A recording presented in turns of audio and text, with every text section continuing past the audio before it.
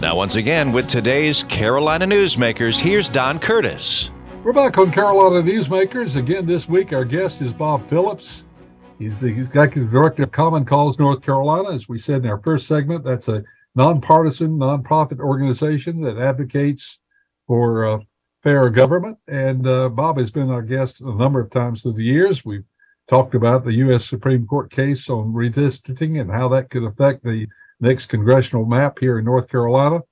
And so I think in this segment, we want to turn to get an update on where we stand as far as voting rights. We are now getting some more feel for the way that we are turning out to vote now, mail-in absentee voting and voting out of precinct voting and same-day registration and the voter ID and so forth. Sort of bring us up to date on all those matters, Bob, and how you feel like the voting process is being handled here in North Carolina. I think, Don, we have some really good, strong voting laws overall in North Carolina. And even though the turnout may not have been what exactly we had hoped for, it was by and large problem-free in our state. There might have been some isolated incidences here or there where a voting machine gets jammed, or maybe there were a couple of instances where some folks outside the precincts might have gotten too close to where they shouldn't have been. But overall, we had a good election without any real problems. The other, I think, thing I would point to, though, is that with some of these changes that we've had in the law in the last 20 years, I mean, you and I do go back a way, and we remember when you voted only on an election day, and that was it.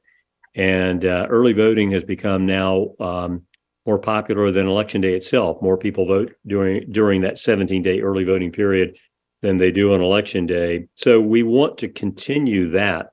And then we have same-day voter registration, which allows people to register and vote simultaneously between or during the early voting period. And Democrats and Republicans and unaffiliated voters use that in equal measure alike. So that has been a good thing.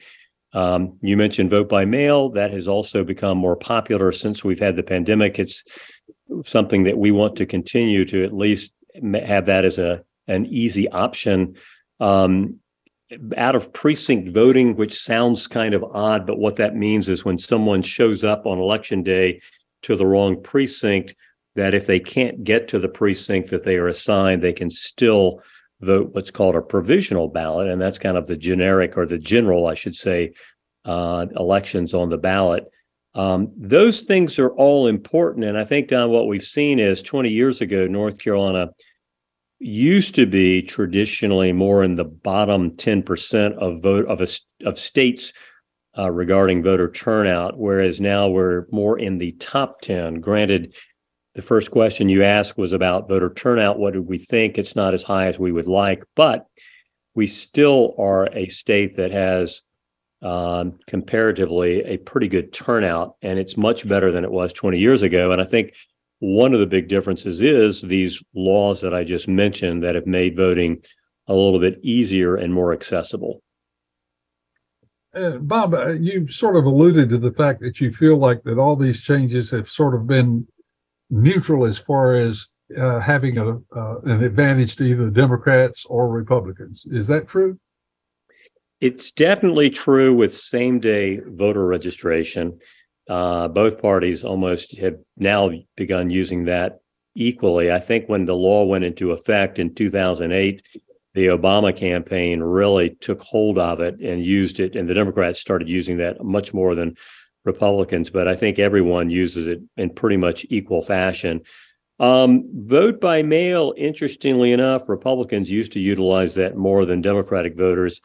And 2020 Democratic voters, and in this last election, while we didn't have near as many as we had in 2020, I think Democratic voters still tended to use vote by mail a little bit more. And I would say that probably was some of the signals that the former President Trump has been historically fanning the flames about somehow an absentee ballot, or a vote by mail rather, is corrupt or is somehow not proper. The other one, in terms of out of precinct voting, it's not like that happens a lot, and it's not something that really has a bigger impact or advantages one party over the other. But the last one and the big one, as far as early voting, what we had seen historically was that Democrats voted in much greater numbers in the early voting period than Republicans. And while that is still true, what we are seeing in the last couple of elections, including this last one, that Republicans are beginning to take advantage more of early voting than they had before. And it's just a matter of fewer people are choosing to vote on election day. Republican voters tend to vote more on election day than Democratic and unaffiliated voters, however. Well, all of this is, I guess, helpful for those of us who are in the media for election nights, because back in the 70s and 80s, I can remember participating in election return coverage that ended at 4 a.m. and that wasn't the exception; that was more the rule. So now, of course, you've got computers and you've got voting machines and all that sort of thing, but also early voting makes it possible for the results to come in much sooner. I'm not sure. I'm not sure that that's good or bad, but that's a fact. It's true. What happens every a month out from election, or it might be 5 weeks, but North Carolina law allows county boards of elections, and this is where the actual board of elections, the bipartisans, they can take the the votes, and they open the ballot and they run them through the machine. They don't tally, but they run them through the machine. Whereas at 7:31 all across North Carolina, we can get that early vote almost instantly because those votes have been counted. What we don't have would be the ones that come in the Tuesday, the Saturday before the election. Those have not been tallied prior. But the other thing too, Don, and this is again became a controversy, I guess, in the last election. You have election day, you have the vote that are tallied from election day and early voting, but then you have overseas voters, military voters, vote by mail. Some of those votes, some of those ballots that come in have the proper postmark, but they may come in after the election. And in North Carolina, they can still count up to 3 days after the election, as long as it has a postmark that was postmarked on election day. Those all have to be counted, and then that's what they call a canvass, where the county, 10 days after the election, they count all of those mail-in ballots, overseas military ballots that come in. They generally never change the outcome of an election, but elections don't become official until that canvass is done 10 days after election day. So from top to bottom, how would you rate election integrity in the state of North Carolina? I don't think it is anywhere. I would say when I'm rating it, I think the election integrity is very good. We have in North Carolina very comprehensive audits that occur after the election in all the counties that are conducted by the boards of elections, to where they randomly take the machine and then do a hand-to-eye count with the ballots. Every machine produces a physical ballot, whether it's the scanner, punch screen, or the ballot that we have in Wake County where you put it in. And that's done. And in this election cycle, everything checked out fine. So I think in that respect, we know that our voting machines are accurate. I think we can say that with 100% certainty. I think that we have some wonderfully dedicated County Board of Elections paid staffers who do all the work that's required to make sure an election comes off without a hitch. And then we have some wonderful people who volunteer. They get paid a small amount of money, but they do the work during the early voting period on election day, handling the volume of people coming in. So I really do think, fortunately, North Carolina has a great election system that has a lot of integrity. We have had those problems. John, you may remember in 2004 when there was a statewide race that the machine lost a lot of those ballots, and the election of the Department of Public Instruction, I think it was the state superintendent office, was sort of in question for months. But that was before there was a paper ballot that these voting machines were producing. Now every voting machine has to produce a paper ballot. So again, I think we have a very good system that's secure, fair, and has integrity. Well, the old joke about Chicago and the Daley administration, and of course the line up there was be sure to vote early and vote often. So we at least don't have that kind of reputation here in North Carolina. So I guess we can be thankful for that. So what should there be any changes in our voting laws? Are you pleased with the way they are, and would you suggest any changes to the present set of laws and regulations that we're following?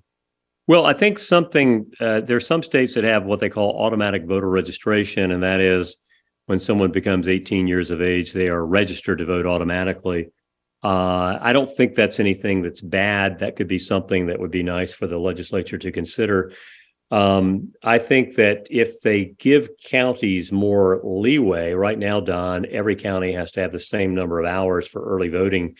And you might have Scotland County, or I'm trying to think of your old haunts, Don. Remind me the county.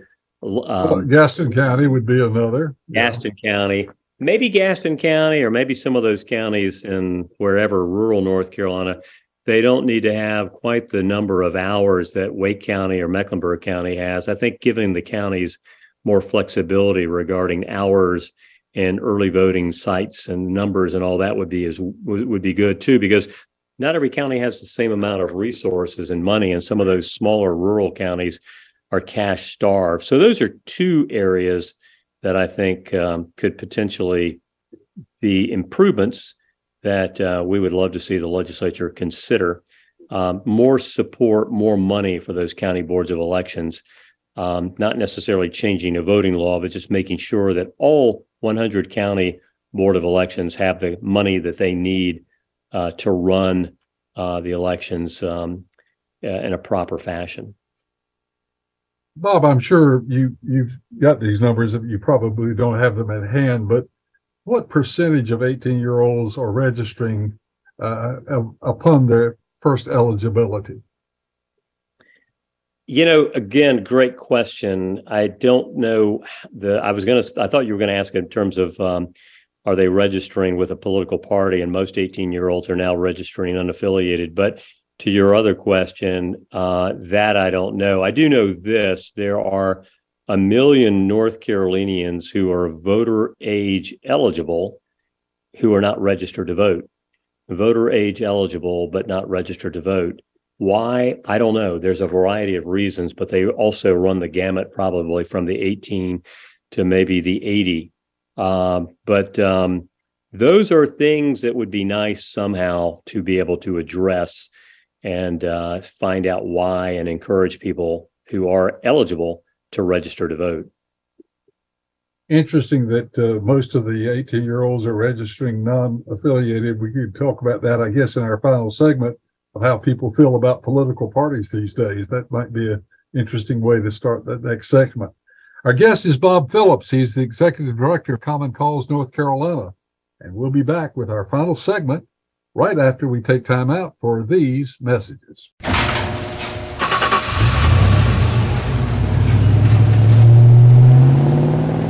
I spend a lot of time in the garage, but even more time in the rain, sleet, and mud. In 95, I helped tow your moving trailer. In 05, I helped you get out of a ditch. Yeah, I know I'm a bit rusty, and sadly in 09, it was sparks from me, your handy chains, dragging behind your truck that accidentally started a wildfire. Sparks from dragging chains can start a wildfire. Spark a change, not a wildfire. Visit SmokeyBear.com. Brought to you by the U.S. Forest Service, your state forester, and the Ad Council. Only you can prevent wildfires. When you went car shopping, you meant business. You aced vehicle history searches and test drives. You out-salesmaned the salesman. Now you've got your wheels. If you manage that, you can get your retirement plan on track. Visiting aceyourretirement.org can help. With 401k tips and smart saving strategies, you'll have the info you need to get more for your future. Go to aceyourretirement.org, because when it comes to speeding past financial challenges, you're an ace. Brought to you by AARP and the Ad Council. Carolina Newsmakers continues, and once again, here's Don Curtis. We're back on Carolina Newsmakers. Again, our guest this week is Bob Phillips, the Executive Director of Common Cause North Carolina, a nonpartisan advocacy organization that deals with voting rights and that sort of thing. And we've enjoyed talking with Bob. I would remind the listeners that a number of our stations carry the full hour broadcast, and yet another group of stations carry a 30-minute version of the program. If you happen to be listening to one of the stations that carries the 30-minute version, the two segments that you miss are available online at carolinanewsmakers.com, carolinanewsmakers.com. And so if you'd like to go online and hear those two segments or share the entire broadcast with a friend, you can do just that. Bob, we ended the last program talking about 18-year-olds registering mostly as unaffiliates or unaffiliated. The general public, of course, is beginning to follow that same practice of registering as unaffiliated, which indicates a lack of interest in the two-party system. Do you think the two-party system has served its purpose? Are we seeing a demise of the party system, in your opinion? Well, they're definitely not the power that they once were, whether it's in an urban area or a county area. People certainly probably don't even want to discuss, what kind of political party affiliation they have, even in the days today versus, when you used to hear proud Republican or proud Democrat roll off people's tongues. I do think, I don't know whether we'll be going to this because there are other parties like the Greens and the Constitutional and the Libertarians, but multi-parties, I think, are healthy for democracy. And that's always been a issue of having them on the ballot. And it's a high threshold we have in North Carolina for these parties to be able to be on the ballot. But the Democratic and Republican parties are not the entities in people's lives that they once were for a variety of reasons. And I think, as you alluded to, though, Don, even though many people do register unaffiliated, they may feel at home more in one party than the other, but they don't have quite that loyalty, perhaps, that someone that registers as a Republican or a Democrat does. And they might, vote split ballots more than, say, a Democratic or a Republican voter does. Bob, we are seeing a big change. We alluded earlier, of course, to the demise of the importance of the daily newspaper on the news scene, and also as far as opinion, but also the importance of the three major networks, ABC, NBC, and CBS, has been eroded somewhat because of all the cable news channels. And then you've got social media involved here. If you were advising candidates of how to get their story out, what would you be saying to them? Because you're a former member of the press. How would you describe the landscape right now? Well, even what we do, Don, in the nonprofit world, where we're trying to at least alert voters in a nonpartisan way to vote, and we produce a nonpartisan voter guide every election cycle. And even we have gone to what they call digital outreach. And this is where you can do everything from Facebook ads to ads that are going to appear on somebody's watching a live stream show on their favorite whether it's Netflix or Hulu, you can get a commercial in that way. There are what they call geofencing, and that is you're in a particular location and something pops up on your phone. That happens to us all the time. Usually it's from a merchant, like you're at Target, come shop, whatever. But that's what candidates can do, and that's what even nonprofits like us can do to try to reach people. It's really tough. I always wonder when we do spend money on digital advertising, are we just taking a stack of money and striking a match and poof, it goes up? But it does work, apparently. This is how younger people particularly, we all have that phone in our pocket, and that's how we get so much of our information. So it's trying to reach them with what they are, consuming. And as you mentioned, Don, in those days of network television, when it was just the big three networks or the newspaper that would come to the house, it was pretty simple, the commercial on the network news, or the networks themselves rather, and the advertisement in the newspaper. But it's a heck of a lot more complex and complicated. But that's, kind of digital outreach, digital advertising. And we certainly are seeing that today by every campaign these days. We also have, of course, in elections, usually we have debates. And of course, usually the candidate who's out in front wants to leave well enough alone and not participate in debates. And even when we have them, they sometimes turn into almost a media circus. Do you have any evidence that the debates actually has any real effect on the outcome of elections? I think they don't have any impact at all like they used to. I mean, you mentioned, Don, as we often do, our age here. I don't really remember the Nixon-Kennedy or Kennedy-Nixon debate, but I know that was a huge moment in that election, and many people say it perhaps swayed the outcome of that election in many ways. Whereas today, I think a debate it's almost like a news story, and what gets pulled out by the campaigns and the advocates is the soundbite. Either the soundbite that's the opponent messed up and here's what they said. It seems to get boiled down to just a few highlights. I don't know what the ratings of debates are anymore, but I think a lot of people, they just think, I'll just see kind of what people pull out of a debate, and then that's how I'll get my information. So long answer, I don't think they have a whole lot of impact anymore. I think you have to, though, do it. I think if you refuse to debate, that can become a negative. So I think you almost have to engage in a debate, but I just don't think they have the impact that they once did. We talked earlier about the super PACs that have come about because of the Citizen United ruling back in 2010 or 2011, whatever it was. The super PACs are not, there could be a good case made that you need to know who is backing that and what their cause is, some amount of transparency. Do you see any hope of that ever happening?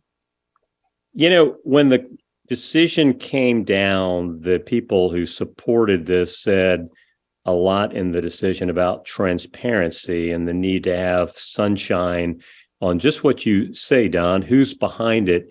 And, you have these PACs, and I'll just maybe make a kind of a facetious example, but, Citizens for Cute Puppies. I mean, you'll have these PACs that have these kind of nice sounding names, and you think, oh, isn't that nice? Well, these must be nice people. But the money behind it and who's behind it and what they're doing, of course, is kind of hidden behind all that. I would hope, and that is one thing Common Cause will continue to work for, that we can get more transparency. And I think it behooves both parties to do that, because you have Republicans who get attacked by independent money that is, where Democratic donors are behind it, just like you have, obviously, Democrats who are attacked by, Republican independent money. So my hope is that there could be some bipartisan support for more transparency. The other thing that, supposedly there's no direct contact between the super PACs and the political candidates. How would we get more transparency on whether or not there is some cooperation there is some dialogue between those parties in setting up the message? It's another great question, Don. We see so often where the PACs are headed up by someone who used to work on the campaign, and there's almost no revolving door there. I think we need to have some bright boundaries or bright guidelines about if you've worked for the candidate, maybe there's a cooling off period of a year or two before you could head up or work on some super PAC, and that there again would have to be complete transparency, almost to say you can't have a conflict of interest. Granted, it's an entity that is working on behalf or against some candidate, but you still want to have the public know exactly who's behind it, and particularly the people that are running it, what kind of connection they have to the candidate that is benefiting from this independent expenditure. And again, going back to my last answer, I think there could be an appetite from both parties to support having some brighter guidelines put into the law. Bob, if you were advising the Democratic Party and the Republican Party on how they would go about creating more interest in having people to align themselves with a party more so than they are now, what would you say to them? Well, I do think that there has to be from both parties more of a vision for what the Democratic Party or the Republican Party has for, I'll just use, North Carolina. We've had in the past politicians who had a vision for public education or a vision for economic development. And of course, it takes repetition, but I think all that gets lost on the kind of, again, incivility that we see and the gotcha kind of politics that we're operating under. And the bigger vision, I think, kind of gets lost in all that. And I think it has to be kind of transactional, where a voter who lives in rural North Carolina has to feel like the political party that's appealing or asking for its support, that they are feeling like, yes, this political party really is supporting, what my interests are, or they care about me. I think oftentimes some of the voters are feeling like our interests aren't being heard and we don't feel like you're connecting with us. So I know that kind of gets back to the basics. I mean, I guess it's always been where parties need to be able to paint a picture, candidates need to be able to provide a vision, but I don't think that that's something that we see a lot, and unfortunately.